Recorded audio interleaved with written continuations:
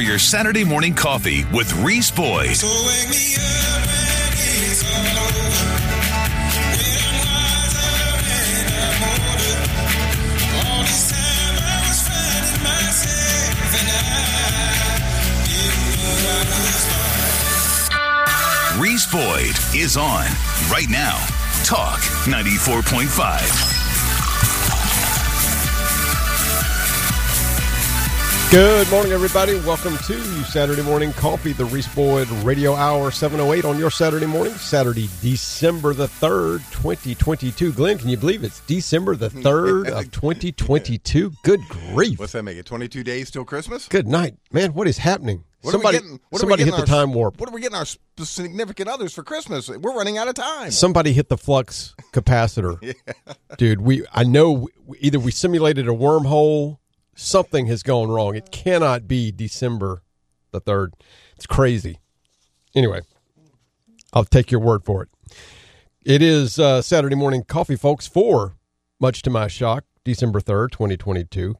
Welcome to another edition of Saturday Morning Coffee, the Reese Boyd Radio Hour. I'm Reese Boyd, local attorney here in town with the firm of Davis and Boyd, attorneys at law. I'm your host for Saturday Morning Coffee. Welcome to the program. It's Saturday Morning Coffee. As you guys well know, we invite you to sit down, pour yourself a cup of your favorite coffee. Join us as we talk about the news, current events, all the craziness happening in this crazy world that we live in. And goodness gracious, what we have seen this week is truly amazing. Here at Saturday Morning Coffee, we're all about a few things: lower taxes, limited government, all the things that mean more freedom. We're simply about freedom, folks. What is wrong with a little bit of freedom? Imagine Mel Gibson on his pony, riding back and forth in front of us all, screaming freedom. What's wrong with a little bit of freedom this morning, folks, here on Saturday Morning Coffee? Your freedom is under assault in ways that we haven't even really begun to fully comprehend, and that's what's frightening. Yeah, it's coming true. It's coming true. What we suspected. Oh, yeah, all the things that we have suspected, all the conspiracy theories that you heard about over the years are now today's news cycle. It's misinformation. Yeah. Russian misinformation. Yeah, it's a Russian hoax, dude. It's a Russian hoax. Nobody's out to get you. Nobody's throttling your social media. Anyway, that is the smooth and mellifluous voice of producer extraordinaire Dr. Dye. Dr. Dye, how you doing this morning? Good. Did you hear about the new show coming? The X-Files? No, this is called Twitter Files. The Twitter Files. The Twitter Files. Oh yeah, it's a big show. Yeah, it's huge. It's a big show, but the real word starts with an S right now. I mean, dude, yeah, this is really something. Yeah, we have got so much to talk about this week, folks. It's just really amazing. There is so much going on in the world. Of course, the biggest thing at the moment is the Twitter dump. Mm-hmm. Dump is the appropriate word. Yes, it is. It really is. And Elon Musk said he was going to pull back the curtain. I'm theorizing, Glenn, I don't know, and I haven't even been able to keep up with all the stuff that's coming out at such a rate.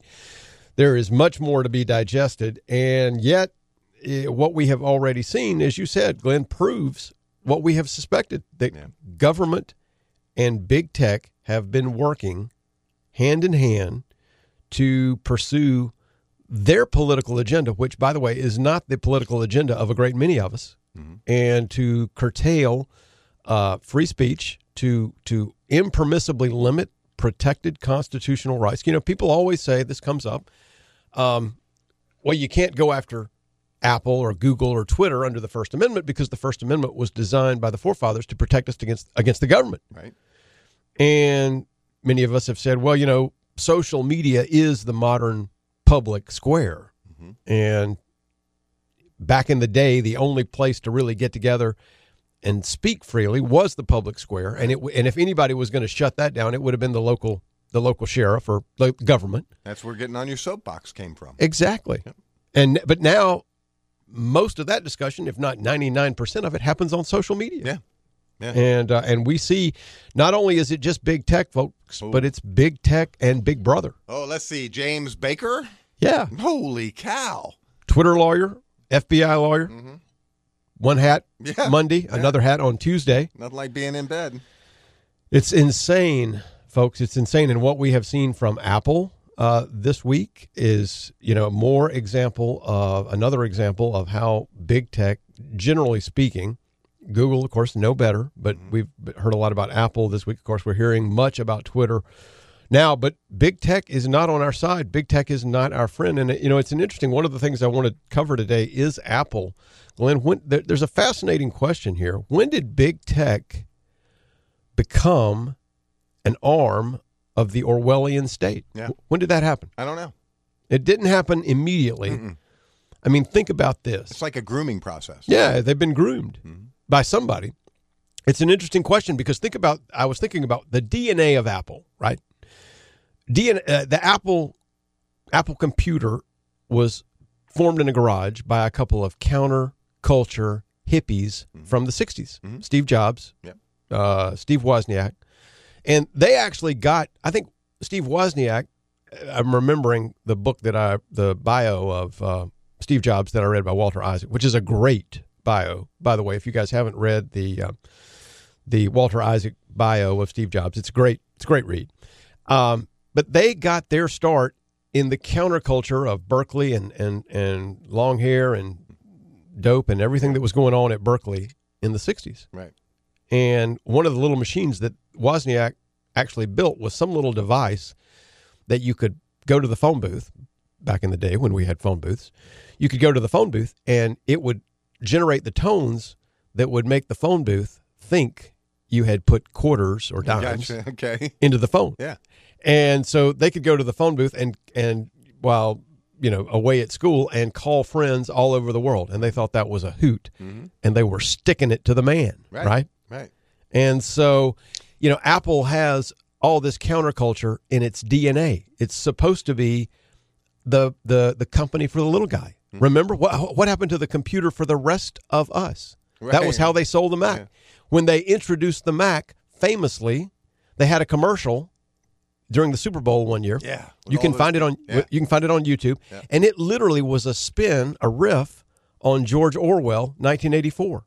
And they said the announcer comes on and big explosion. She throws the hammer at the screen and they say on such and such a date, Apple Computer will introduce Macintosh, and you'll see why 1984, referring to the year, because I think this happened sometime in 1983, I guess, early 1984, would have been the Super Bowl. So I guess would have been the end of 1983, December. Well, it might have been, okay. So 1984, early January 1984. So they say in January, Apple's going to introduce Macintosh, and you'll see why 1984 won't be like 1984, referring to 1984, the book. Right.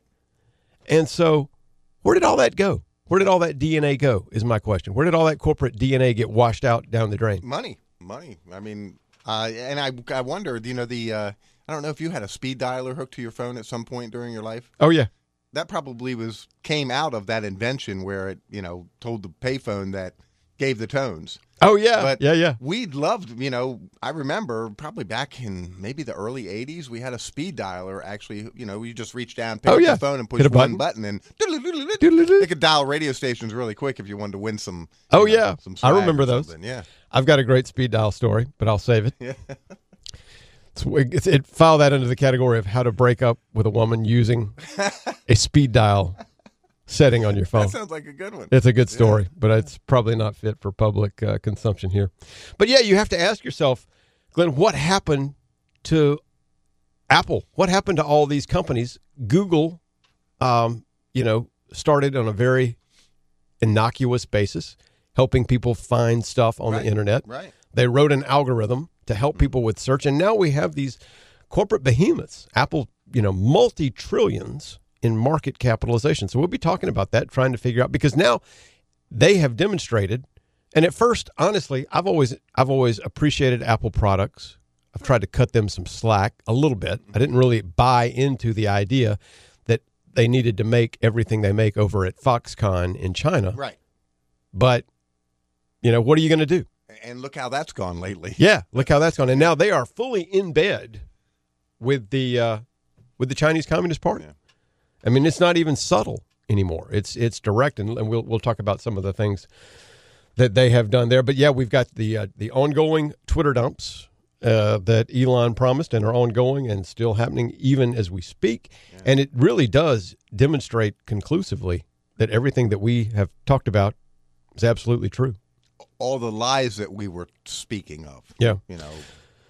And all the conspiracy, all the tinfoil hat, all the tinfoil hat conspiracy theories that we've been harboring. We were so far right, Reese. Yeah. We were so far right. We were actually so far right, we were right. Yeah, like a capital right. Yeah. Also want to talk about the death of truth, ladies and gentlemen, the death of truth today here on the program. We're also going to be joined on the show a little bit later on in the second hour by Ed Lehman. Ed Lehman is a previous guest. He's joining us again from Beijing, China, to talk about, speaking of the Chinese Communist Party, current events in the PRC and the attention that they've been getting this week. Also going to be talking in the second hour as well to Josh Kimbrell. Josh is a member of the South Carolina Senate, and he's going to be giving us, I'm not fully awake yet. He's going to be giving us an update on the upcoming legislative session in the South Carolina General Assembly. So hope you guys will stick with us. A lot to talk about here today on Saturday Morning Coffee. Great show coming up. Stick with us. We'll be right back after these words from our sponsors. I'm Reese Boyd. That's Glenn Dye. Don't leave town.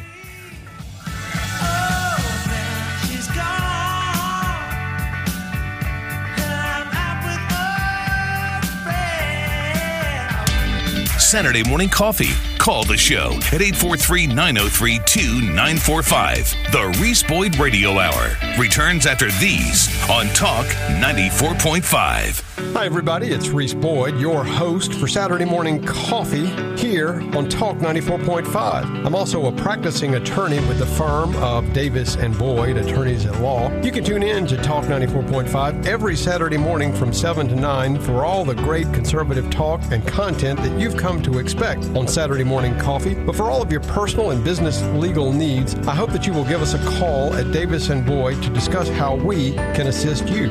From business litigation, business consulting, estate planning, personal injury, including motor vehicle collisions, probate litigation, trust disputes, whatever your litigation or other legal needs may be, give us a call to see if our legal team of professionals at Davis and Boyd can assist you with those needs. Call me, Reese Boyd, at 843-839-9800 or reach us online at davisboydlaw.com. It's Davis and Boyd, Attorneys at Law, ready to be your choice for lawyers here on the Grand Strand. My part-time service in the Army National Guard makes it possible for me to be more for the community I call home.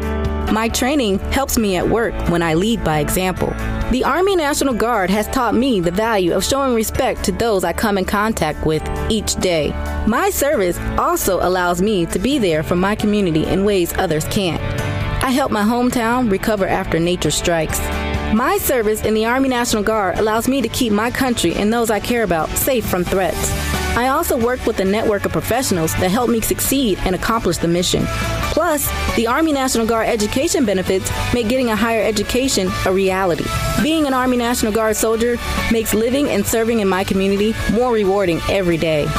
Learn how you too can live and serve part-time, close to home by visiting NationalGuard.com. Sponsored by the South Carolina Army National Guard. Aired by the South Carolina Broadcasters Association and this station.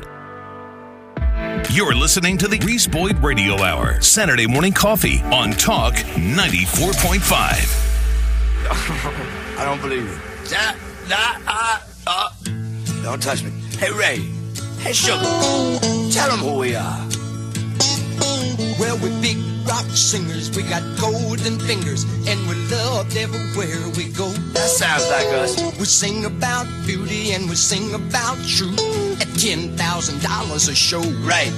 We take all kind of pills to give us all kind of thrills, but the thrill we never know is the thrill that'll get you when you get your picture on the cover of the Rolling Stone. Rolling Stone. Wanna see my picture? Good morning, everybody. Welcome back to Saturday Morning Coffee. We've got gold rings on our fingers. That line always reminds me of Super Bowl rings. Glenn, who are you looking at for the Super Bowl? Kansas City, I guess. Kansas City. That's not a bad guess. Not a bad guess. Did you see the Jaguars game last weekend? I did not. Oh man, what a finish! Trevor Lawrence finally getting into his NFL groove, I think. Good. Yeah. And he was struggling. He was struggling for a while. Well, that Kansas City Mahone, he is number one in every category. Oh, yeah. His stats are in every category. Yeah. If you're in the fantasy football thing and you got Patrick Mahomes, you're smoking. Mm-hmm. But, funny thing, I was thinking during the Jags game, boy, Clemson, if we could somehow get Trevor Lawrence back. Yeah. We would have won that game. We would have won that game. That was, oh, man, that was so painful. That was so painful. The only thing good about that game on Saturday, and I'm sorry to all you Carolina fans out there. I love y'all, each and every one of you, especially the ones who listen. But the only thing good about that game is we decided not to go. We did not drive to Clemson. Okay. If I had driven all the way to Clemson to watch that game in person, oh, my gosh, I would have been in such a foul mood on the way back. What's Dabo up to? I mean, what's the problem with Dabo? Obviously, he's got a QB problem. Well, but, I mean, you've had the best, and now also a DJ problem. But he's got to go back to the drawing boards on a lot of those positions. Yeah. And he's got to quit covering for DJ. DJ's got to either be a quarterback or he's got to, press on, find other pastures. I don't know. But, yeah, he's got a problem. So, anyway, but that was a painful game to watch. At least I didn't have to drive home from Clemson after watching my Tigers go down to a close one. Should have been a victory, but it wasn't. But anyway. Another story for another time. Interesting thing that we talk about on this show often, y'all. Oh, by the way, Glenn, did you note there's a couple of SpaceX launches coming up?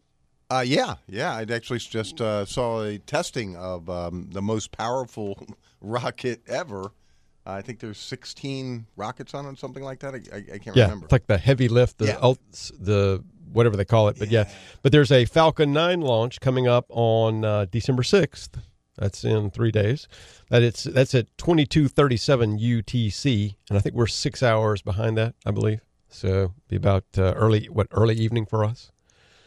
You got me. I'm a little early for math there, buddy. Yeah. It's early for math. Anyway, you also got a Falcon 9 launch on December 7th it says one is Kennedy Space Center. The next is Cape Canaveral. I thought Kennedy and Cape I thought they were too. We're the same thing. Maybe there's just two different launch pads there. Yeah, two different launch pads. But the other one would be Wallops Island. Yeah, one on December 6th, one on December 7th. So a couple of opportunities to catch that. If I want to get the kids out to go out on the beach and watch that. Yeah, and then whenever SpaceX decides to, there's just so much going on with the space. We talked about the X-34B or whatever, the little 30-foot by 15-foot wingspan space shuttle that.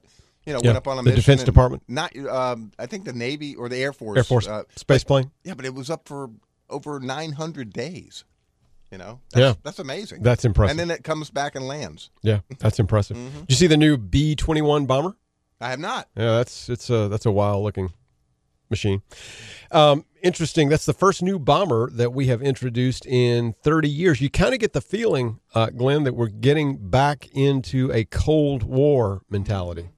And I guess we have no choice in that, but a different sort of mentality seems to be setting in at the moment, and that's something that we've not been accustomed to in this country for quite a while. You and I are children of the Cold War. We grew up thinking that Cold Wars were sort of nominal things. It's just kind of what we did. Except in elementary school, when we did the air raids and got under our. Well, actually, we would go out in the hallway, tuck and curl up against the wall, cover your head.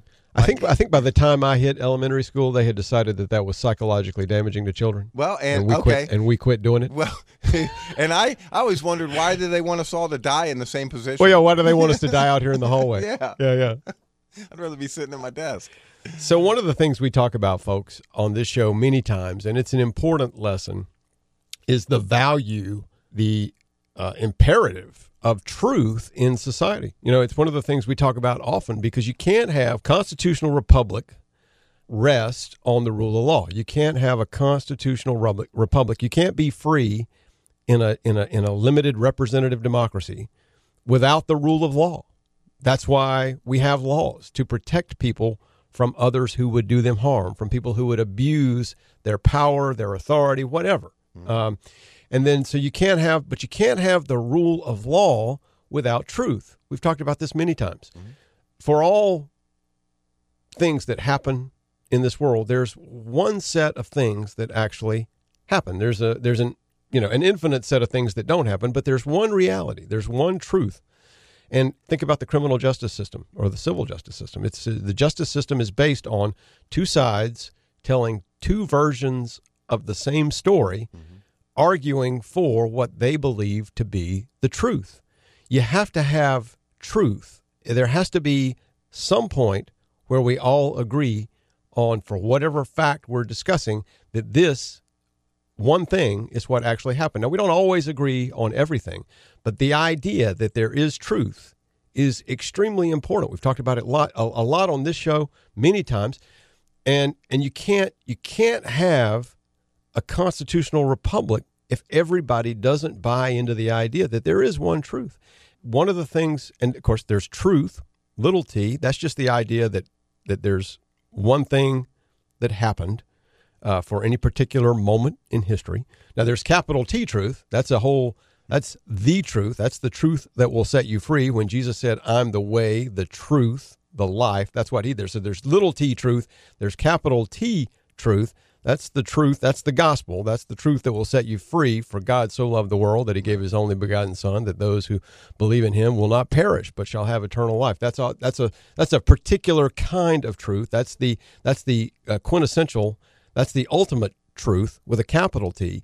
But in a broader sense, there has to be truth that we agree upon as a reality, a common shared reality, or the rule of law means nothing, because law is the combination of law and facts, right? Mm-hmm. And you can't have law by itself. You have to have facts. We have to agree on. And one of the things that happened this week was a press conference where we saw Karine Jean-Pierre speaking on behalf of our so infirmed president, speaking about the president's visits to the border. She'd been asked a series of questions by Fox's Peter Doocy. And Doocy had said, basically, when's the last time that the president has been to the border? Right. He said, this was on Wednesday. Thank you, Karine. Kevin McCarthy, referring to Speaker of the House, soon to be, says that he invited President Biden down to the border. Has the president RSVP'd? Laughter. Of course, Jean-Pierre laughs at the question. Doocy again. Well, we know the president has never been down to the border. The possible next Speaker of the House says he wants him to go with him. So, is he going to go? So he's pressing on the question. So here's what Jean-Pierre said in response. I'm sure many of you have heard it already, but let's just listen to what Jean-Pierre said in response. So, look, he's been there. He's been to the border. And since he took office... When did he go to the border? Since he took office, the President Biden has been taking action to fix our immigration system and secure our border. But, that we're not seeing that from Republicans. We're not seeing a willingness to work with us on fixing a situation that's been around for decades now. So... I want, and let's just listen to this. Listen. So, look, he's been there. He's been to the border. He's been there. He's been to the border. Yeah, just like Kamala has been to the border. You've seen all the press coverage of the president swimming in the Rio Grande. Yeah, saving people on a horse. Yeah, and I'm listening to this. I'm watching this, and I'm thinking to myself, we just kind of crossed the Rubicon with these people. Yeah. This is an important moment. Y'all, this is significant. There's always going to be spin.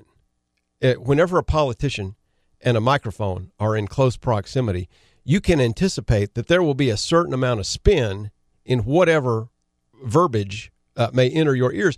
But we never, in my recollection, Glenn, we've never had a president. I mean, that's Karine Jean-Pierre paid pretty decent money to stand up and be a spokespiece for the president of the United States, to talk to the world. And there she is. She's like, we all know, you can look at the records, you can look at the Secret Service logs.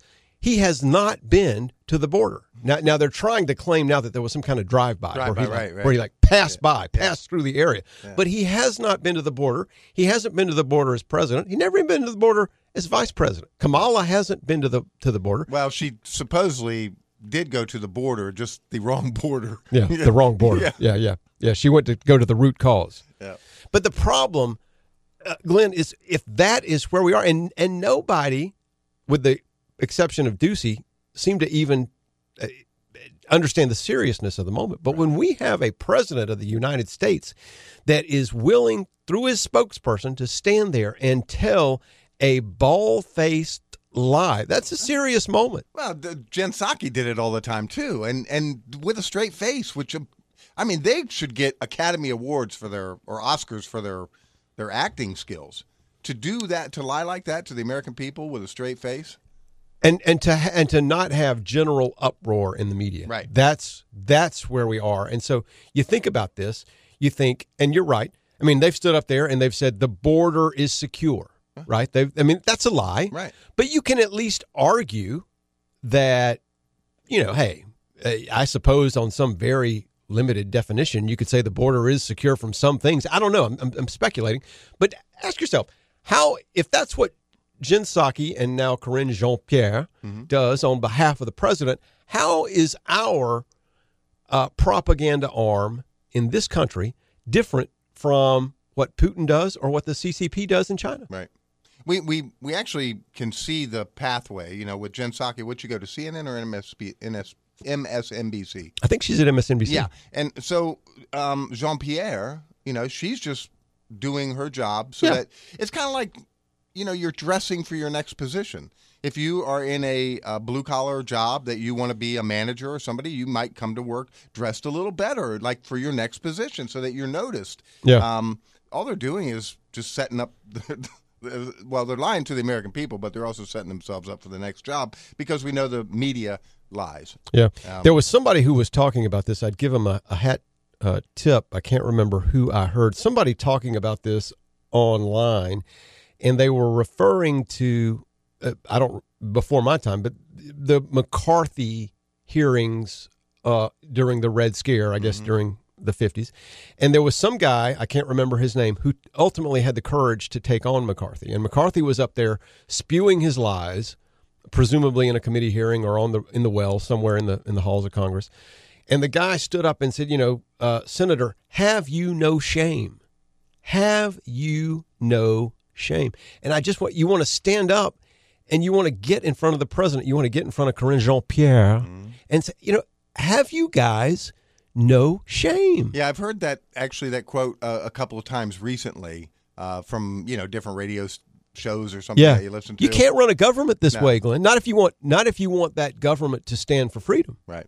You can't run a government that way. And we don't, as a nation, we have very little faith in our leadership right now. I'm thinking that maybe, that picture of Putin on horseback with no shirt? Oh, yeah, yeah. Maybe Joe should head down to the border, take his shirt off, jump on horseback, and, swim the Rio Grande. Yeah, do a photo op, with him rounding up some illegals, and maybe that would help. But can you imagine that picture?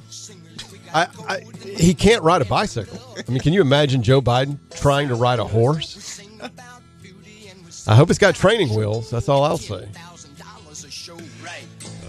There was one other little bit I wanted to share with you, but we'll get to that after the break. Folks, it's Saturday Morning Coffee. We're talking about truth, and I can tell you this, truly, if the good Lord is willing and the creek doesn't rise, we'll be back in a few minutes after these words from our sponsors. Stick with us. This is Saturday Morning Coffee. I'm Reese Boyd. That's Glenn Dye. Don't leave town. Copies from my mother. Yeah! Don't see my smiling face on the cover of the Rolling Stone. Local news and more. The Reese Boyd Radio Hour is now 2 full hours. More Reese means more coffee. Coming up next on Talk 94.5. Liz Calloway here for Conway Ford, your hometown dealership. It's our favorite time of the year. We're collecting toys. The United States Marine Corps Reserve Toys for Tots program is collecting new unwrapped toys for less fortunate children in our community. And Conway Ford is a major drop-off location. We need your help more than ever this year. Help us put a smile on a child's face this Christmas. Over 100 pre-owned vehicles in stock and new inventory arriving daily. Conway Ford, exceeding expectations every day. Merry Christmas.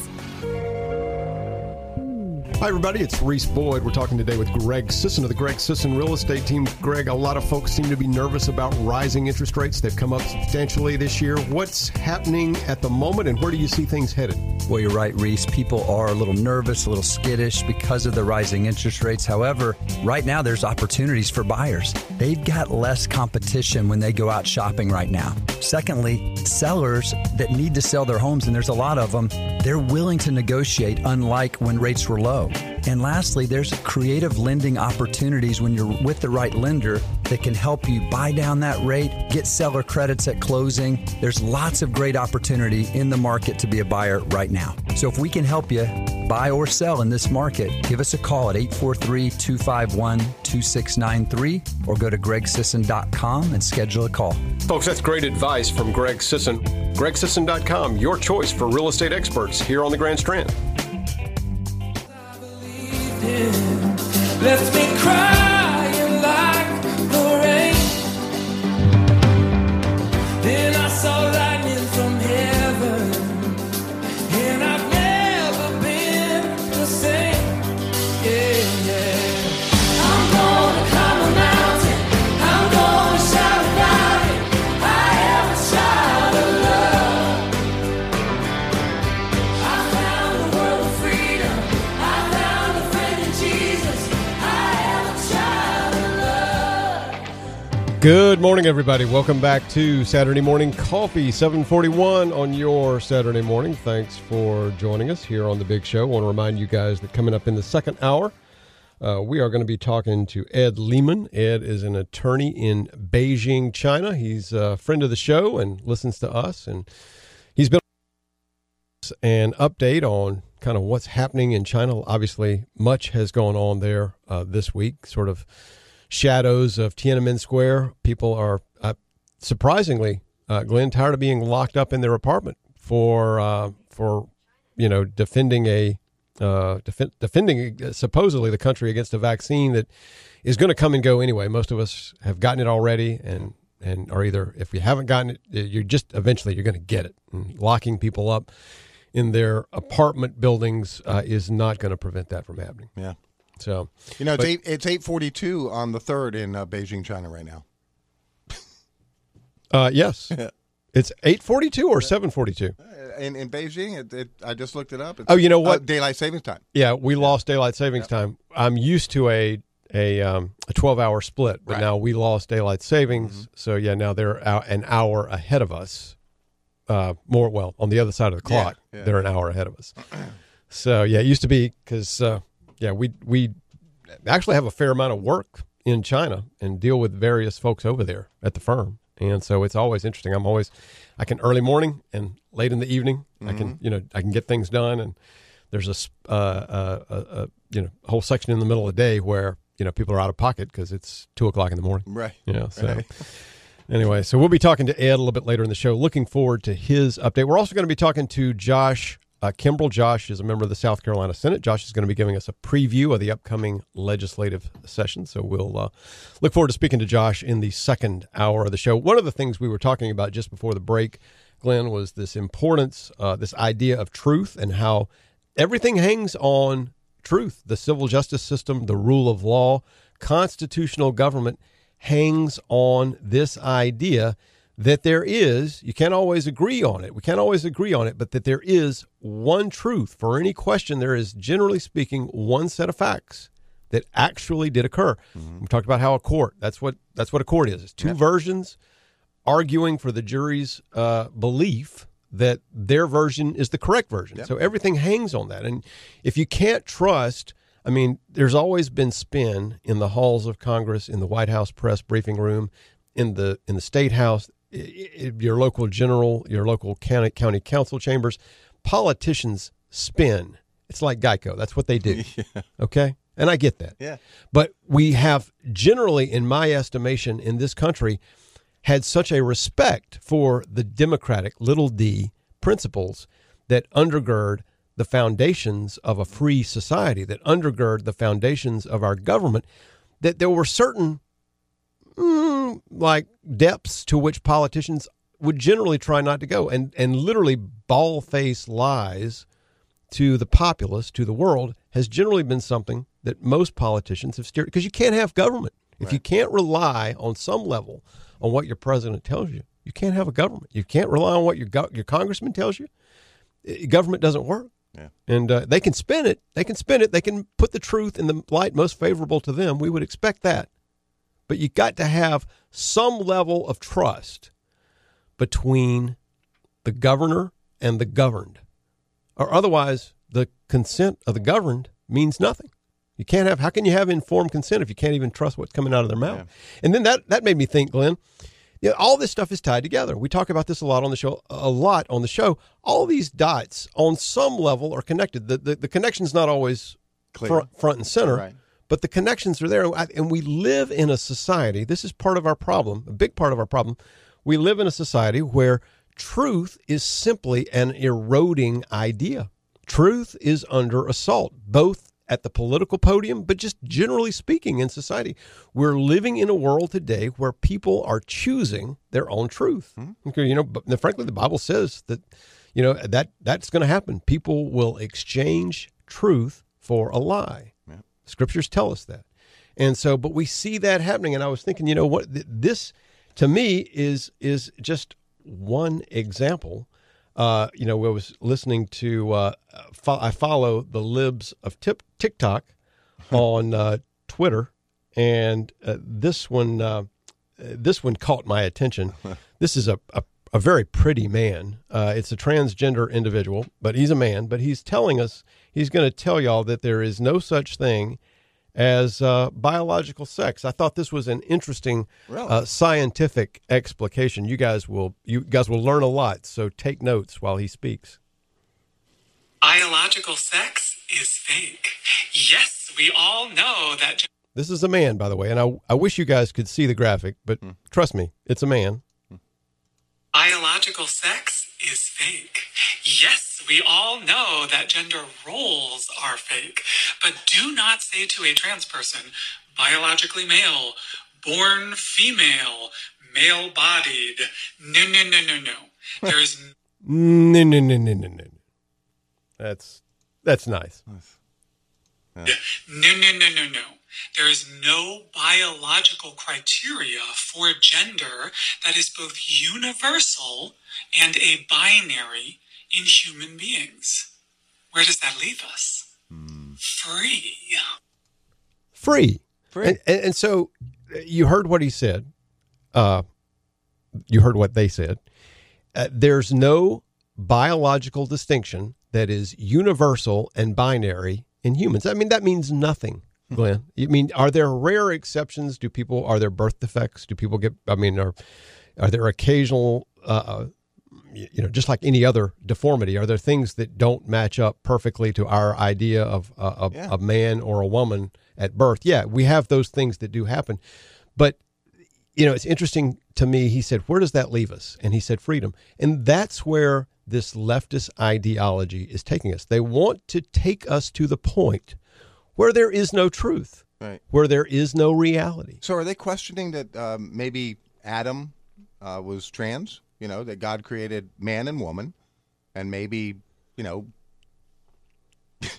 one of them was not really the right... I don't know where they get their thoughts from if you just look at the Bible and science. I'll tell you, Glenn, this is not a theological show necessarily, but it's demonic. It is truly demonic. It really is. Yeah. It is truly demonic, because those people would tell you, you say, well, what if you ask them about Adam and God creating? In the Bible does say in Genesis, male and female, he created them. He doesn't say male and female and 37 other ways he created them. It says male and female, he created them. And yes, there are illnesses that impact our reproductive systems. There are birth defects that impact our reproductive systems. These things happen. Yep. Nobody's going to deny that.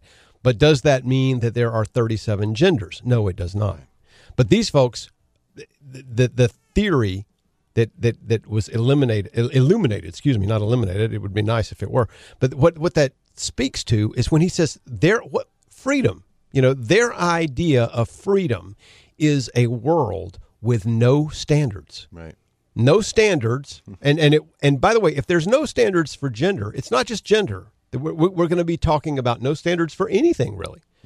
And it'll be in the realm of sexuality and personal liberty and in the bedroom and freedom and that sort of thing at first, but it will very soon explode into every other area of life. That's the idea. You erode all standards because there is no truth. Right. And if there is no truth, then anything, whatever you define, is your reality. And if there's no truth, how can anybody check that against an objective standard? They can't. It's like Dostoevsky said, if God does not exist, then everything is permissible. Yeah. The baseline keeps changing. Yeah. If that makes any sense. I mean, the world will change. The Word of God will never change. Absolutely. The Word of God doesn't change with the world.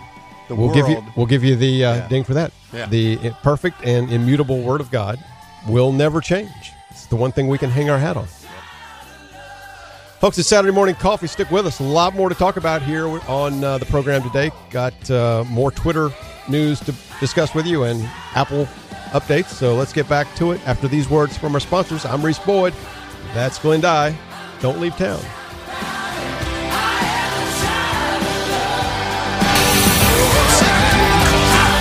Reese Boyd Radio Hour is now 2 full hours. More Reese coming up next on Talk 94.5. Hi, everybody. It's Reese Boyd, your host for Saturday Morning Coffee, and we're here today talking with Scott Pyle of Pyle Financial Services. Scott, you hear a lot in the news today about ESG. What exactly is ESG, and why is it important for investors? Well, it stands for environmental, social, and governance. And you would think those were good things, but the way companies are using it today would probably stand against most of our clients and any moderate to conservative out there. Most companies seek to maximize value for shareholders, correct? Correct. And you need to make sure the companies you own do just that, because that is becoming a thing of the past. Folks, that's great financial advice from Scott Pyle and Pyle Financial Services. If you'd like an x-ray of your portfolio, be in touch. Reach them anytime at 843-945-4480 or find them online at PyleFinancialServices.com. It's Pyle Financial Services, aligning wealth with purpose. Securities and advisory services offered through Prospera Financial Services. Member FINRA SIPC. The Reese Boyd Radio Hour, 2 full hours on Talk 94.5.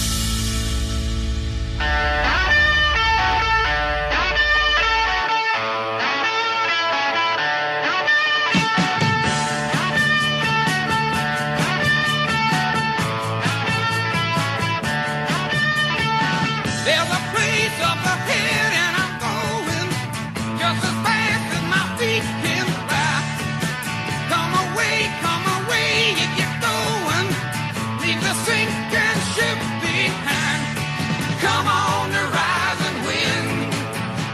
We're going up around the bend.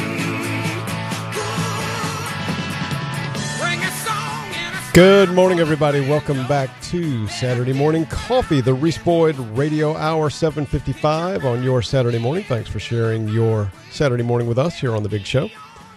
So, a lot to get to today. Wanted to touch on this unfolding Twitter explosion, the dump that I'm calling it. It is unbelievable, folks. Elon Musk unveils Twitter censorship machine.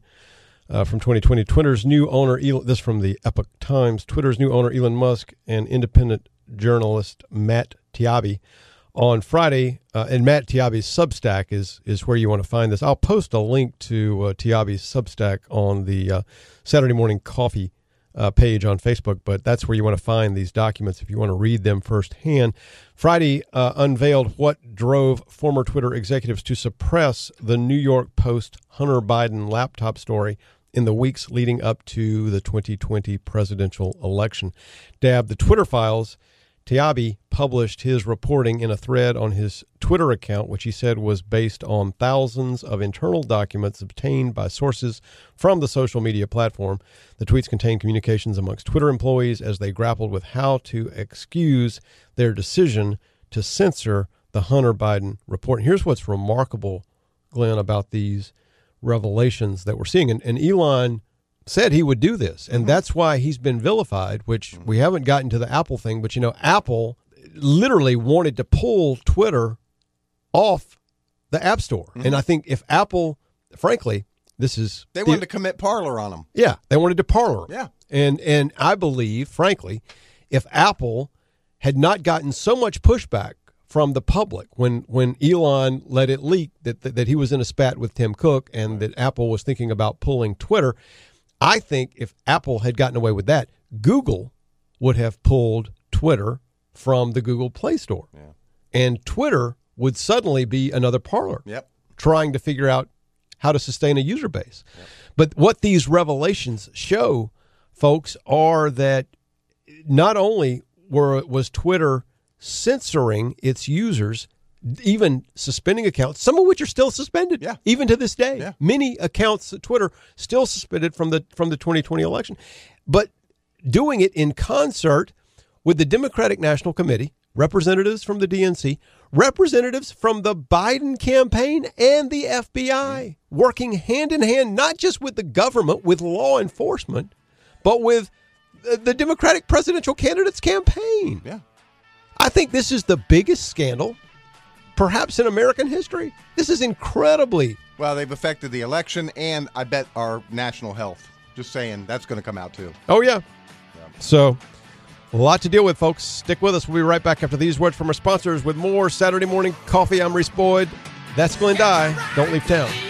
Hi, everybody. It's Reese Boyd, your host for Saturday Morning Coffee here on Talk 94.5. I'm also a practicing attorney with the firm of Davis & Boyd, Attorneys at Law. You can tune in to Talk 94.5 every Saturday morning from 7 to 9 for all the great conservative talk and content that you've come to expect on Saturday Morning Coffee. But for all of your personal and business legal needs, I hope that you will give us a call at Davis & Boyd to discuss how we can assist you.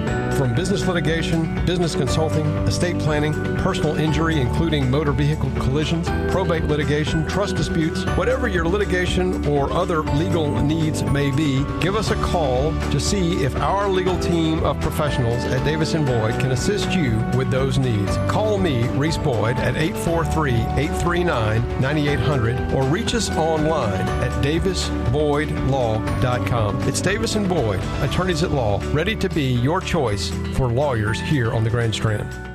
This is 94.5 WTKN, Murrells Inlet, Myrtle Beach. Saturday Morning Coffee. The Reese Boyd Radio Hour is now 2 full hours. 2 full hours on Talk 94.5.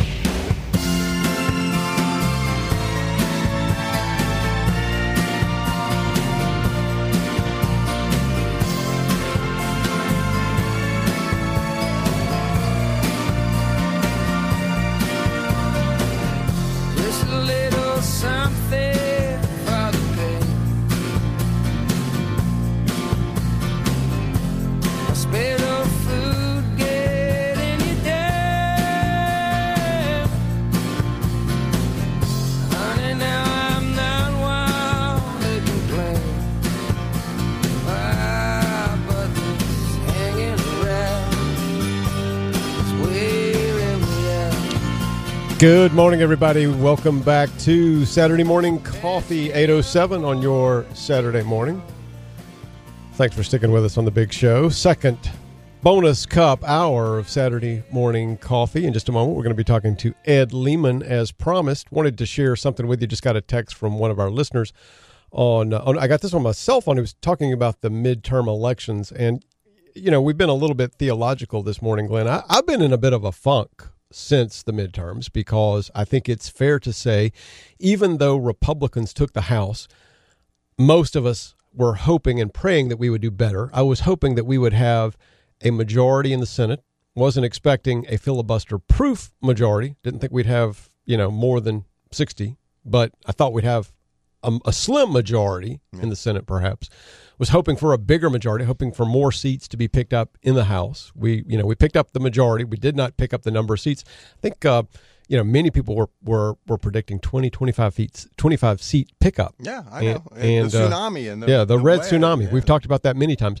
But, one of the things, like many of you, I've been in a little bit of a funk since the election because I was disappointed by the results.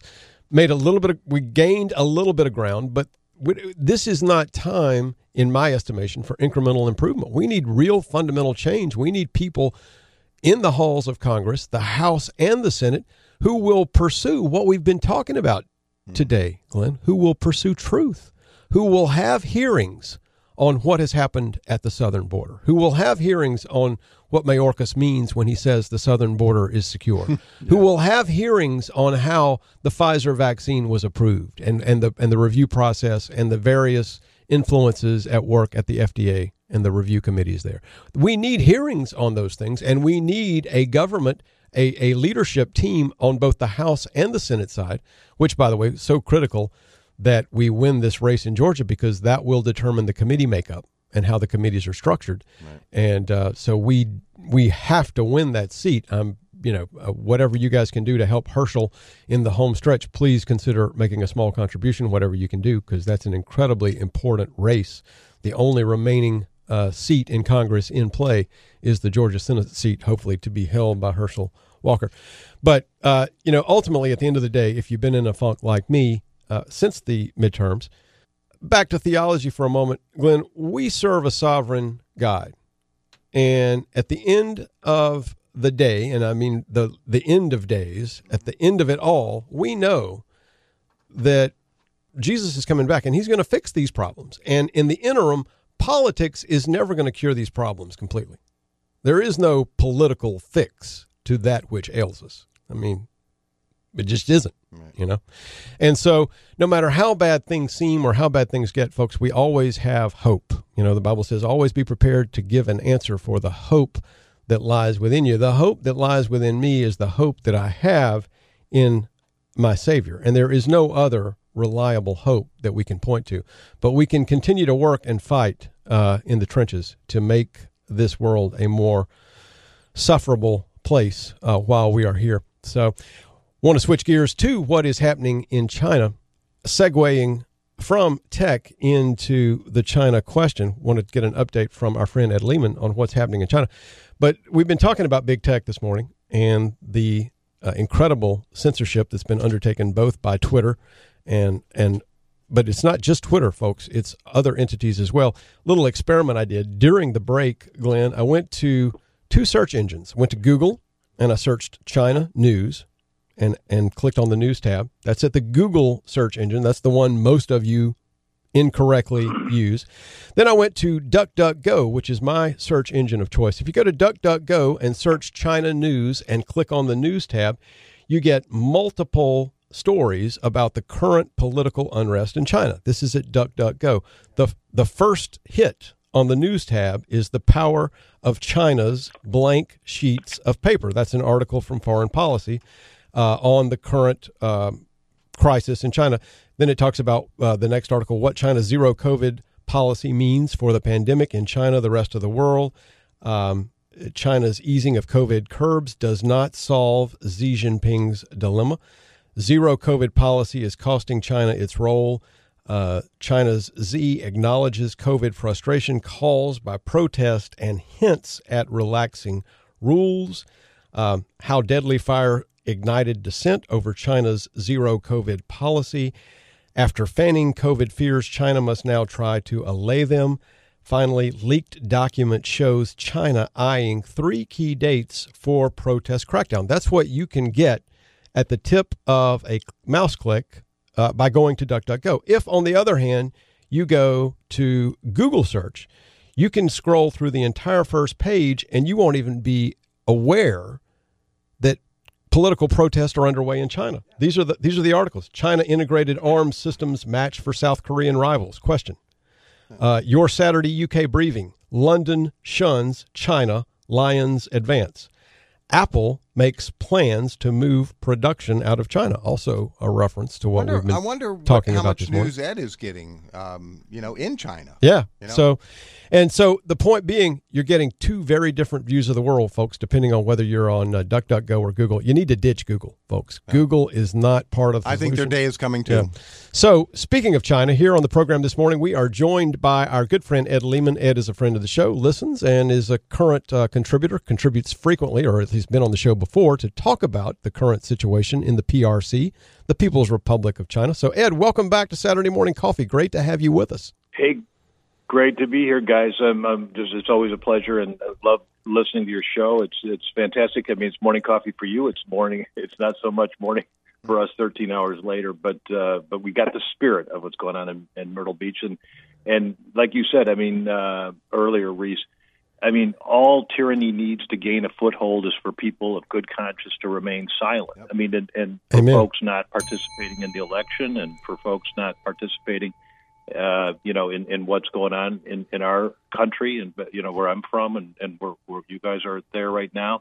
It's not to participate in the election in Georgia, and bad things are going to happen. And it's the same thing that's happening in China. I mean, I've been here for decades, and I saw the unrest that happened in 1989, and that was kind of a confluence of events that led to the issues at Tiananmen Square, and certainly, there are, what does it say? Mark Twain says that history doesn't necessarily repeat itself, but it rhymes, and so we've got a situation here. And earlier it was remarked on what we're hearing here, and we're in a situation where. And Ed, let me interrupt you 1 second. You're in Beijing, yep. Correct?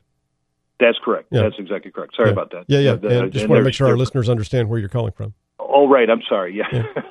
I'm right. In Chaoyang District in Beijing, for those of you who are in the neighborhood, you could just pop in. Just drop by. No, it's quite... It's quite a big place. But the Chaoyang District, I mean, it's the whole area probably of Beijing is just so people can get their arms around it. It's about the size of Rhode Island. So we're a municipality that's under the central government. Mm-hmm. And I started in the 80s in Shanghai and then moved up to Beijing in 1992. And then I've lived up here ever since. But we have offices around China, and primarily in Beijing and Shanghai and Hong Kong. But I've lived in Beijing since 92. And just going back to what we're hearing here is, I mean, there's always been a level of censorship, and I have asked, and I've been a contributor to China media for probably 25 years now, going on 25 years on television, on radio, and on their new media as well, and mostly talking about legal issues and how they affect foreign people and the foreign understanding. And we're allowed, as I'm a lawyer, just like you are, Reese, and we're allowed to make comments on the different laws, regulations, and policies. Whether they listen to us is another thing, but and give comments to the government, which we do. But my point is that we get a different version of what's going on, and to a certain extent, like you were talking about DuckDuckGo and Google. Not very much unlike that. I mean, and I asked China media folks, I said, hey, that there is censorship on your channel there, and you guys block different types of things. And they said, well, you guys do that in your country as well. And I'm like, I don't think we do. And their comment was, well, you don't have, child pornography, and you don't have a bunch of different things that they had named, that are eliminated. And they just said, we have a larger population. I'm just telling you their mind. So we have a larger population, 1.4 billion or 3 billion folks. And, we have to sort of protect them from themselves. And so we're doing that just like you're protecting your population. But it's a much smaller band of protection. I think that what most folks don't understand, I've lived more now in China than I lived in the United States. But the one thing is the values and the Judeo-Christian understanding that we have, is the basis of our country. I mean, it absolutely is, as much as people want to deny it. Yeah. I often say to Chinese, I mean, if you want to have the roadmap to the Western culture, I mean, it's the Bible. I mean, like it, don't like it, believe in God or not. Yeah. It's written by 1,000 different people over 1,000 years, and it's culminated into what our society is today. And that's it. And Chinese are different. I mean, meaning that they don't have that Judeo-Christian understanding. Nothing wrong with it. It's just a different society. So. Yeah, one of the things I was thinking, and this has really been brought into full relief for us, Ed, here in recent weeks. I mean, we've known this frankly. But it's like now we're getting the consummate proof of the theorems. The things that we believed are now being fleshed out right in front of us by these document dumps that Elon Musk is doing, and the recent things that we've discovered from Apple, shutting down AirDrop and things like that. But we've always assumed. I've always come from the perspective of assuming that things that happen in China or the Soviet Union, now Russia, did not happen here because we were a country based on ideals of personal liberty, freedom, limited constitutional government. And what we're finding, Ed, that, it's like the Great Firewall of China that we've always read about. The same things are happening here and being done within the borders of the good old US of A. We just haven't been privy to the process. And for instance, just what we're learning about Twitter, these tools that were developed at Twitter, they did it initially in the name of being able to, stamp out, for example, child pornography on Twitter. And I think we would all agree that you need tools like that. But then no sooner were these tools developed than they started getting requests from the White House and politicians to squelch various strains of speech and thought and dissent. And you can't do that in a free country.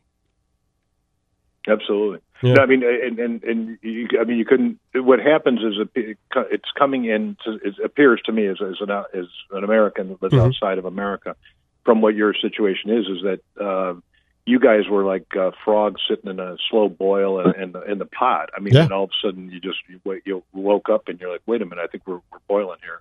Yeah. To your and to your comment, I think we've realized that finally, if people are awake, we tell people to get awake, not woke. But if people are awake, they will realize it. To your comment about the Bible being the roadmap to America, I could not agree with you more. And I tell people, look, I don't care. I do care, but you don't have to be a believer per se to appreciate the fact that the Constitution was written primarily, or almost exclusively, if not exclusively, by people who were religious dissenters, who came from the Judeo-Christian heritage. And you don't have to be a believer to appreciate that fact, because if your Constitution had been written by atheists or written by communists, you wouldn't enjoy the freedoms that you've enjoyed for 250 years. You'd be living under somebody's thumb right now. And that's something that even a secular humanist can appreciate, I would think.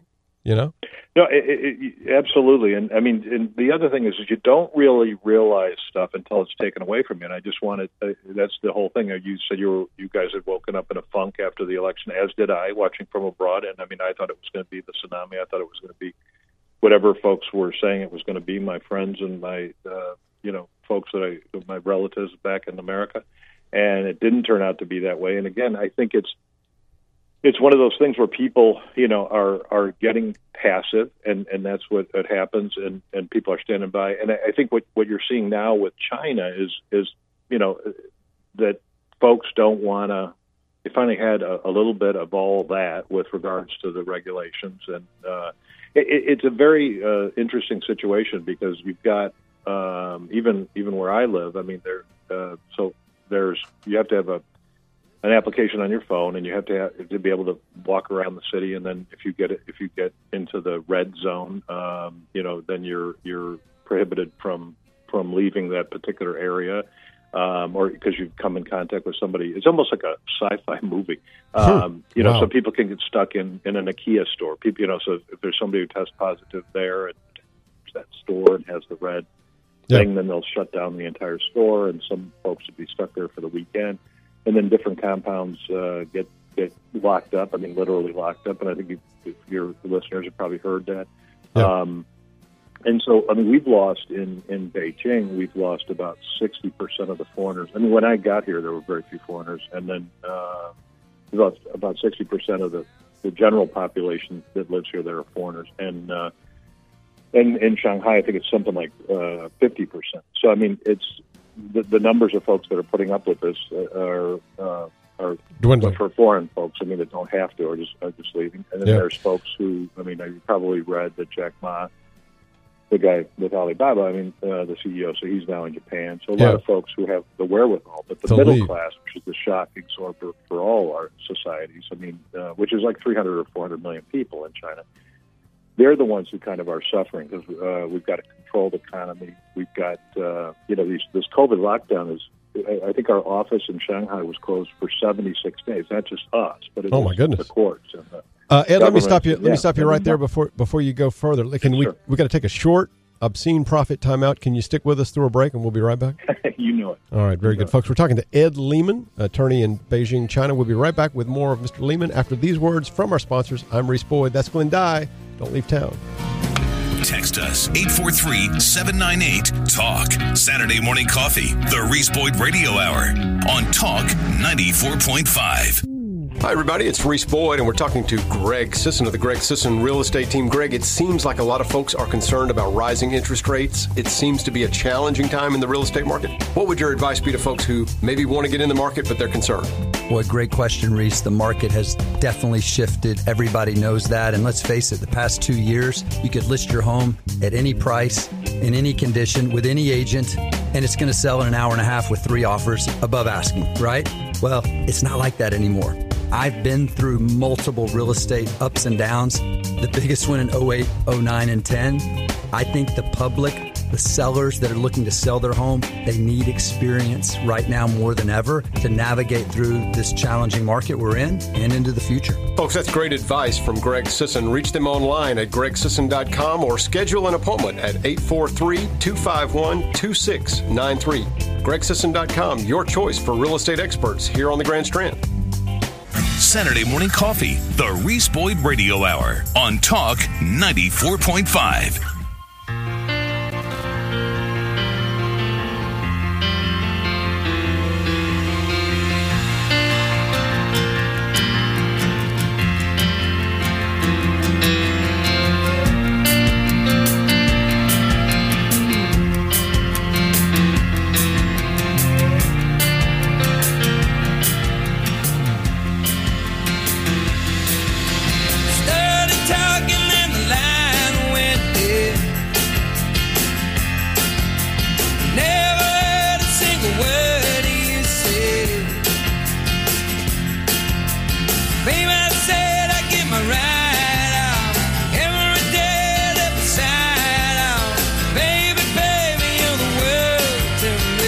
Good morning, everybody. Welcome back to Saturday Morning Coffee, the Reese Boyd Radio Hour, 828 on your Saturday morning. Thanks for sticking with us here on Saturday Morning Coffee.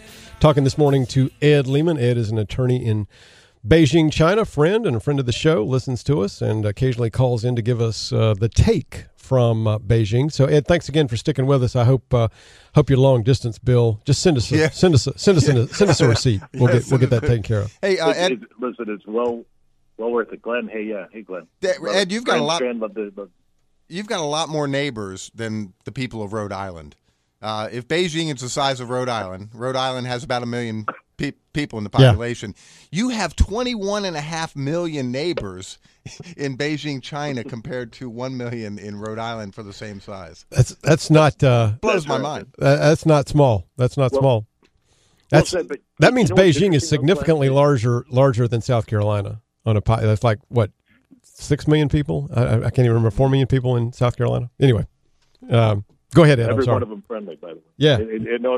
What's interesting is, about Glenn's comment is that the number, when you're traveling around China and you come in and you say, hey, how many folks live here in Beijing? And everyone kind of scratches their head. You ask a Chinese and then they're scratching their head. And, we're always proud. I come from the city of Chicago. I'm ashamed to say that, but because it's now deteriorated.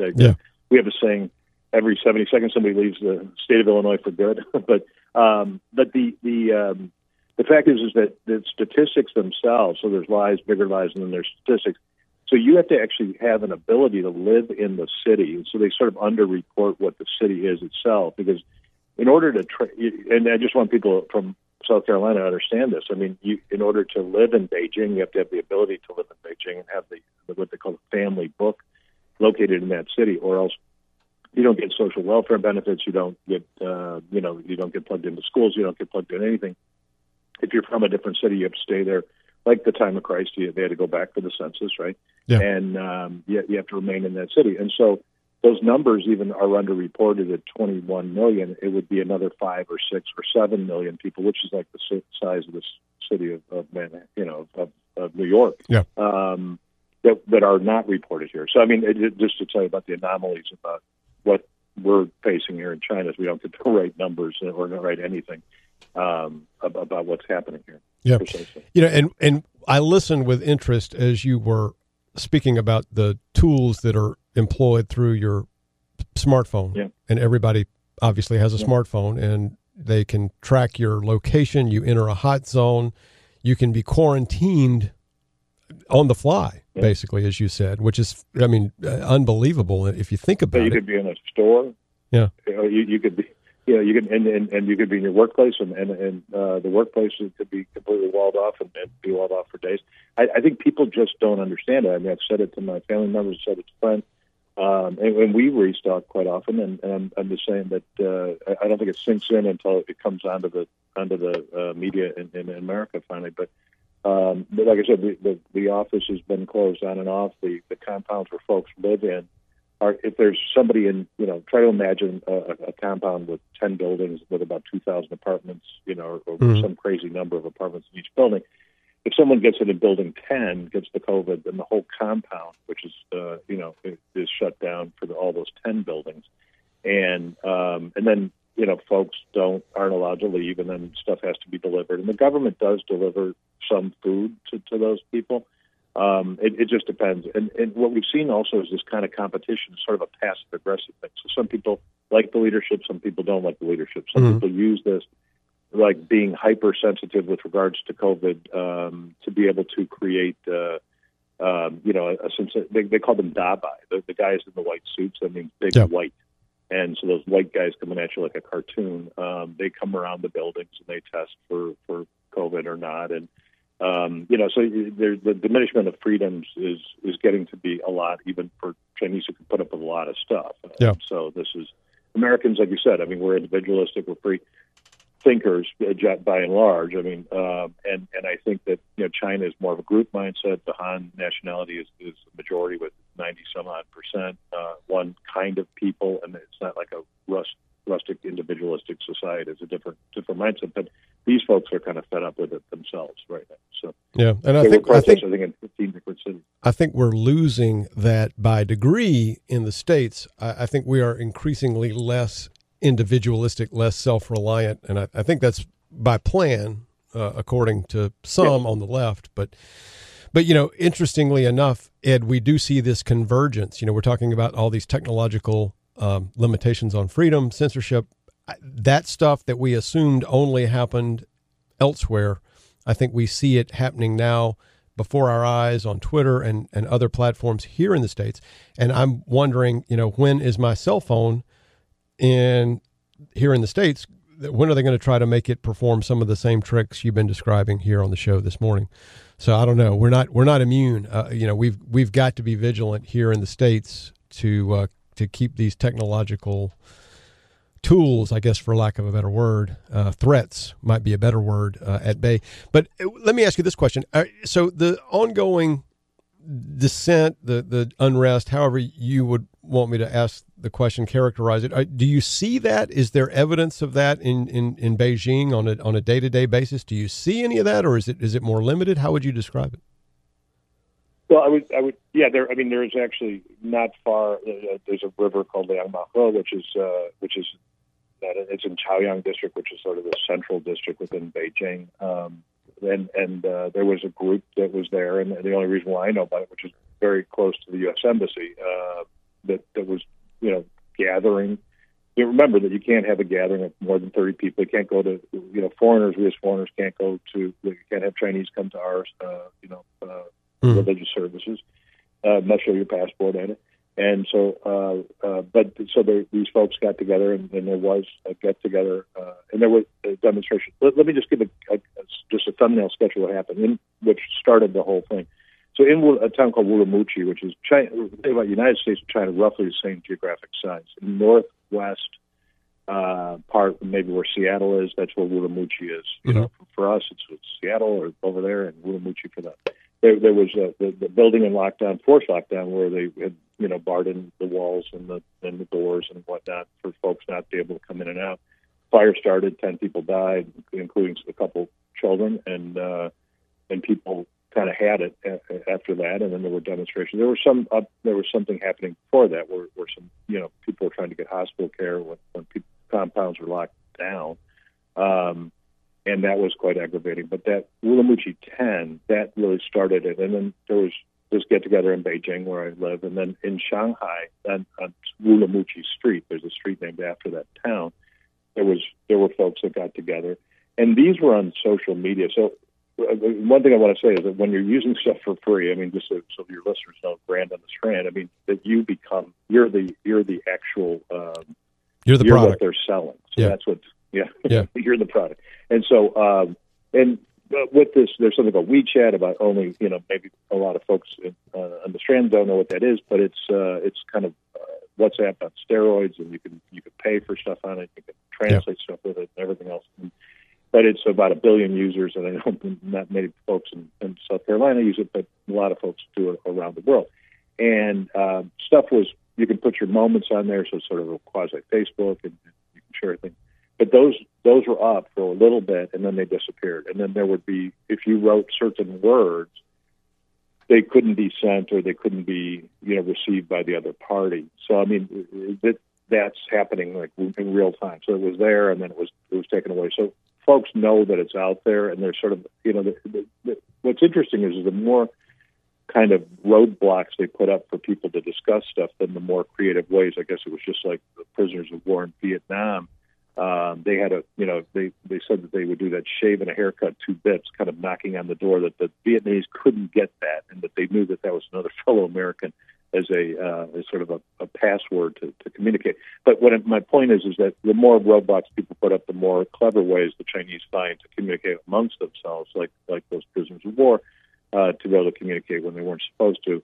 It makes it more attractive, and the more you stop the prohibited, religious freedom and whatever else, then it makes people more interested, and it's I think it kind of doesn't work in their favor overall. But I think the one thing that is getting across is that I saw 89 in the run up to that, and there's something here for sure, and amongst all that, a fellow named Jiang Zemin, who died at 96, and he died in Shanghai. Body was brought back up. It's interesting, when you die, there's a cemetery here called Babao Shan, and what the Chinese communists say to each other, there's 90 million of them, so quite a lot of them, and they say that they're going to go when they die, they're going to go meet Marx. So Karl Marx is buried in London, but in the Highgate Cemetery, but and then you go to Babao Shan and you're going to meet Marx. So that's where Mr. Jiang Zemin is, President Jiang. And I think they're going to have some support. But what's interesting about him was that he was kind of the antithesis. He was sort of the fellow who brought, Deng Xiaoping started the opening, and then this Jiang Zemin followed on with entering into WTO. He gave a long interview at 60 Minutes, years ago when he was president. And so, but we're sort of moving in a different direction now. Yeah. And so I think people know that. And economically, that's where, Chinese are very economic minded, and that's where they're kind of calling it. And when they are annoyed and the businesses are starting to have trouble, then I think there's going to be pushback. So it's hard. Well, Ed, I always enjoy talking to you. Whenever you're on the show, I always wish we had more time. I had more questions I wanted to ask you about. I wanted to talk to you a little bit about Apple, but we'll get you back on the show. We always appreciate your insights from China. Stay safe, and let's come back on the show soon. We'd love to hear more from you. Thank you, sir. All my best to everybody out in South Carolina. Thanks, Glenn. Thanks, Reese. Yes, sir. Have a great day. Thanks, Ed. All the best. Folks, Ed Lehman dialing in from Beijing, China. We'll be right back after these words from our sponsors with more Saturday Morning Coffee. Josh Kimbrell, Senator from the South Carolina State Senate, going to be joining us, and we'll be doing that right after the break. So stick with us. I'm Reese Boyd. That's Glenn Dye. Don't leave town. Hi, everybody. It's Reese Boyd, your host for Saturday Morning Coffee, and we're here today talking with Scott Pyle of Pyle Financial Services. Scott, we've seen a lot of volatility in the market over the last few months. A lot of shareholder value seems to have evaporated. Yes. How are you counseling your clients to deal with tough times in a very volatile market? as long as we continue to keep our process and our planning in place, that we know where we're going, and we have shifted to a get paid while you wait scenario. We've increased the dividends and the interest to get paid while you wait. But be careful of order takers and advisors or so-called salesmen with licenses out there. Have a true advisor. Folks, that's great financial advice from Scott Pyle and Pyle Financial Services. To get real advice from a real advisor, contact them online at pylefinancialservices.com or reach them anytime at 843-945-4480. Pyle Financial Services, aligning wealth with purpose. Securities and advisory services offered through Prospera Financial Services. Member FINRA SIPC. You're listening to the Reese Boyd Radio Hour, Saturday morning coffee on Talk 94.5. Ramblers in the wilderness can't follow me. Get a little restless from the search and get a little worn down in between. Bull chasing the matadors, a man left his own scheme. Everybody needs someone beside him, shining like a lighthouse from the sea. Run, let me be your shelter, never leave you all alone. I can be the one you call. Good morning, everybody. Welcome back to Saturday Morning Coffee, the Reese Boyd Radio Hour, 8:45 on your Saturday morning, Saturday, December 3rd. Thanks for sticking with us here on the big show. I want to give a shout out quickly to the many of you who have been texting in this morning. We had a very active list of texters this morning. A lot of comments on the interview with Ed Lehman. Thank you, Ed, for joining us here on Saturday Morning Coffee all the way from Beijing. Always fascinated to talk to Ed. He's just such an interesting guy. Yeah. Mel checking in from the Reckless Rooster. Good morning, Mel. Crazy Greg checking in. Popeye checking in. James from Myrtle Beach. James, you've been real. You've been on fire this morning. And don't worry, James. I explained to him that this is therapy for you. Yeah, therapy for James is commenting on the text line. Magadon checking in. Al, the real man, checking in. Cadillac Gary checking in. Tim, the car detail guy, checking in. City Girl checking in. So thank y'all for joining us here on the show. Lots of good comments, and not able to get to all of them on the air this morning, but we do appreciate y'all's comments on the show. Right now, we're joined here on the program by one of our good friends, a friend of the show, another good friend of the show, Senator Josh Kimbrell. Josh is a member of the South Carolina State Senate, and he joins us to give us a little preview of what will be coming up under the Copper Dome here in a few weeks when the legislature, the Senate, is back in session. So good morning, Josh. Welcome back to Saturday Morning Coffee. Well, Reese, good to be with you, and have a Merry Early Christmas, I guess. We got a while to go here, but Merry Early Christmas, and good to be back. Well, we were, at the very beginning of the show, we were shocked to admit that it was December. Josh, I can't believe it's here already, but yes, Merry Christmas to you and your family, sir. So it'll be here before you know it. 3 weeks and 1 day. Yeah, 22 days. You got 22 days to get her done. I better get shopping. So, Josh, you are a standard bearer for conservatism and a voice for freedom in the General Assembly. So I always love to hear your perspective on what's coming up, what we can anticipate, what you're working on. You are a big proponent of eliminating the income tax. We've had you on the show a couple of times to talk about that, the income tax in South Carolina. So we always love to hear from you. What's on your mind today? What are you looking at to be focused on in January? Well, we're looking at trying to make sure Florida doesn't have all the fun, frankly, Reese. If I had to sum up my agenda, what I would like to see happen, the kind of legislation I have pre-filed for the session and a few others I'm working on, it would be to make sure Florida doesn't have all the fun. In other words, most of us who want free enterprise, who believe in limited government, who still believe in our rights coming from God or some traditional American principles, we look at a state like Florida and everybody thinks, okay, look at what DeSantis is doing or how Florida's kind of a trailblazer, and we don't want to be left behind. So I want people in this state to know that you've got some fighters here too, and we are a deeply red state. The red wave failed to materialize across the country the way we wanted it to, and there's a lot of reasons for that. But in this state, it was a tsunami. We had the largest margins. Yes. For the governor that in the last 30 years, the highest margin ever for a reelected Republican governor in South Carolina. You had enormous gains in the House. Of course, the Senate wasn't up for election this past time, but we still have a strong Republican Senate. So I believe that people want to see results, particularly now that we've gained another 6 to 8 seats in the House, and the governor's been reelected. So we got to deliver on that, and my goal is to ensure that we do. So just a quick preview of a few things we're looking at. I've introduced legislation just this week for the 2023 session beginning in January that would permanently prohibit critical race theory in every South Carolina school. And we've gotten rid of it in the budget a number of times. I'm trying to do a permanent statutory change now. Yeah. So that's been pre-filed. I've introduced legislation that said that if you're under the age of 18, it's illegal for any medical practitioner in this state to perform any form of gender reassignment to anybody under 8. If you can't buy a pack of cigarettes or vote if you're under 18, you shouldn't change your gender because your parents want you to when you're 5. So we're gonna go after that. We're gonna try to protect children and their innocence. We're also working on repealing. We're going to continue to work to repeal the Certificate of Need. My friend Senator Clymer and I worked really hard on that last year. I intend to revisit that this year, and we're going to try to make sure that big hospitals aren't controlling the entire medical structure of the state, where people have access to choices and have access to lower cost care. So there's a lot of things we're going to do in 23, and I believe the political will is there to finally get some things done that have been long delayed in South Carolina. Amen. One thing that I wanted to, and I think I agree with everything you just said there, and hopefully you will have much success on those fronts. We have, as you said, Josh, a majority in the Senate. We've got a governor with something of a mandate, and we've got an even larger majority in the House than we had. So these Republican legislators should be able to get something accomplished.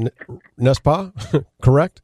Yeah, well, I know what NESPA means. That's French. It's been a while. Yeah. So, this should be. The problem we've got in this state is Republican on Republican violence.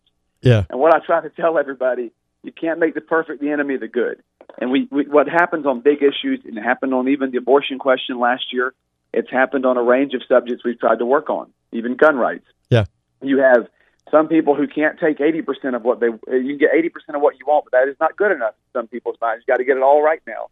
Or you've got people who you got the perfectionists, then you got the sellouts, and those are usually the fringes. So the rest of us in the middle, and I don't mean middle politically, but the rest of us in the caucus are trying to govern as conservatives.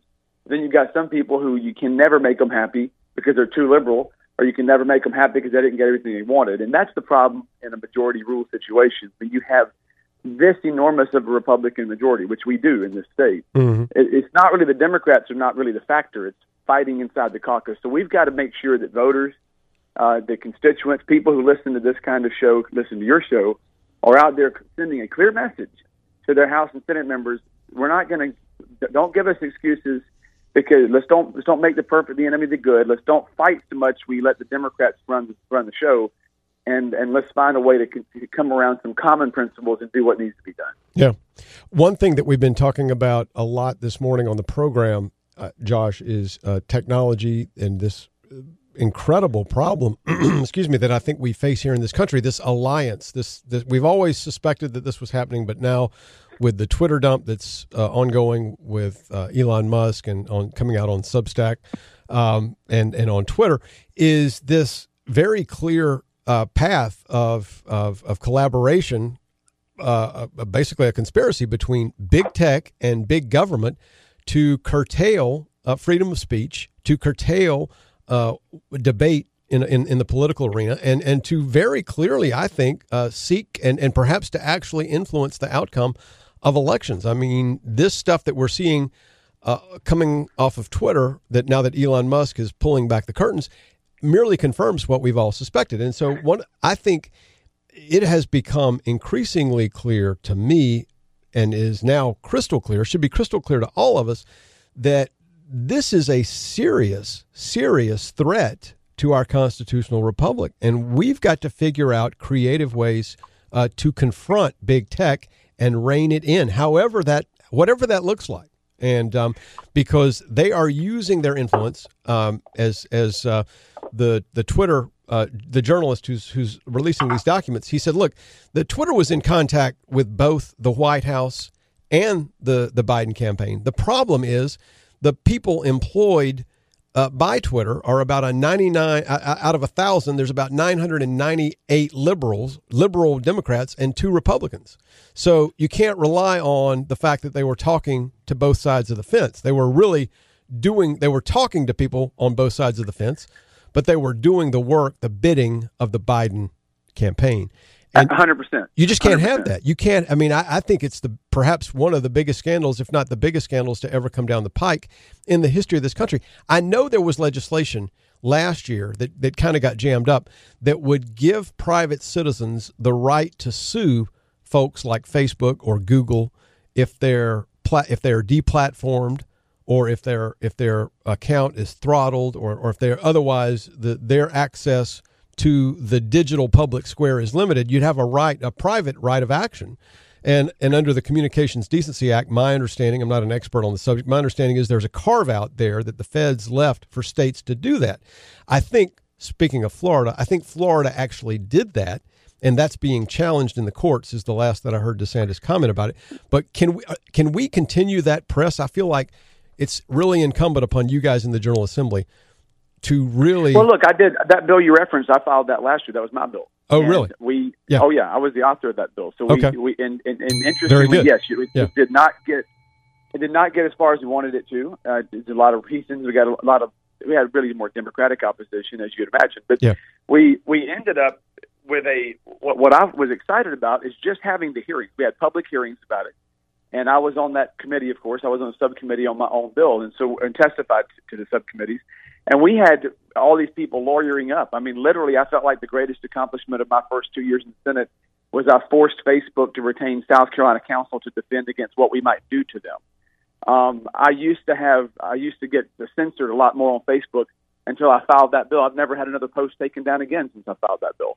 So the threat alone was able to really get their attention to where Facebook and Twitter lawyered up in South Carolina because they thought we were coming after them like Florida did, and they started really backing off. And, of course, now Facebook still got issues, but Twitter, Elon Musk, God bless him. I mean, the man has pretty much I don't agree with everything Elon's ever said or done, but I got to tell you, he's an American patriot. And what he's done here is potentially saved the country. I mean, it's really exposed an enormous scandal that makes Watergate pale in comparison and really shakes the confidence that people have in the country and the free speech of this country. So what we're going to do, revisit the issue under unfair trade practices in South Carolina and consumer protection laws to allow for private cause of action. So I guess, Reese, you could say I'm writing another bill that'll help you out in your day job. You can just go sue these companies to your heart's content to protect the rights of the citizens of this state. So we'll give you a ding. I believe we got to do that. Yeah. And I think I think what we are realizing, Josh, and we talked about it this morning, I don't know if you heard, but the things that we have assumed happen only in China or the former Soviet Union and Russia under Putin, those same things have been happening right here under our noses, and we suspected it, but now we see proof, and I feel like it's up to the states to be a bulwark of to protect freedom and to defend liberty. If we can't fight that battle on the federal level, we got to fight it on the state level. And you know where else you got to fight too, though, Reese? It's not to that same point about being a bulwark against the censorship. There is nowhere, Twitter, Facebook, all those very dangerous. What we're learning that they did, and I want to take action, as I've already said. I agree with that.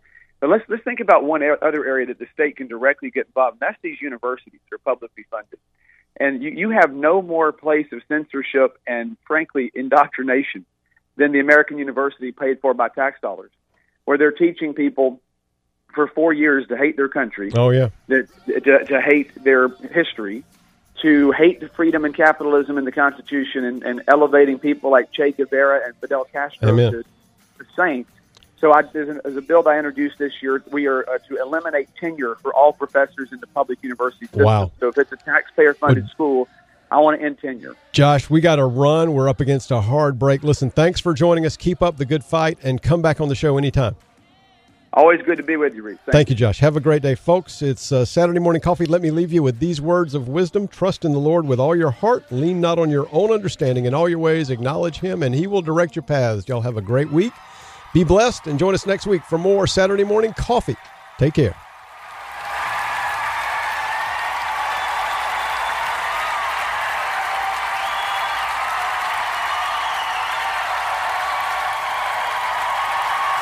Hi, everybody. It's Reese Boyd, your host for Saturday Morning Coffee here on Talk 94.5. Thanks for waking up with Saturday Morning Coffee, the Reese Boyd Radio Hour on Talk 94.5.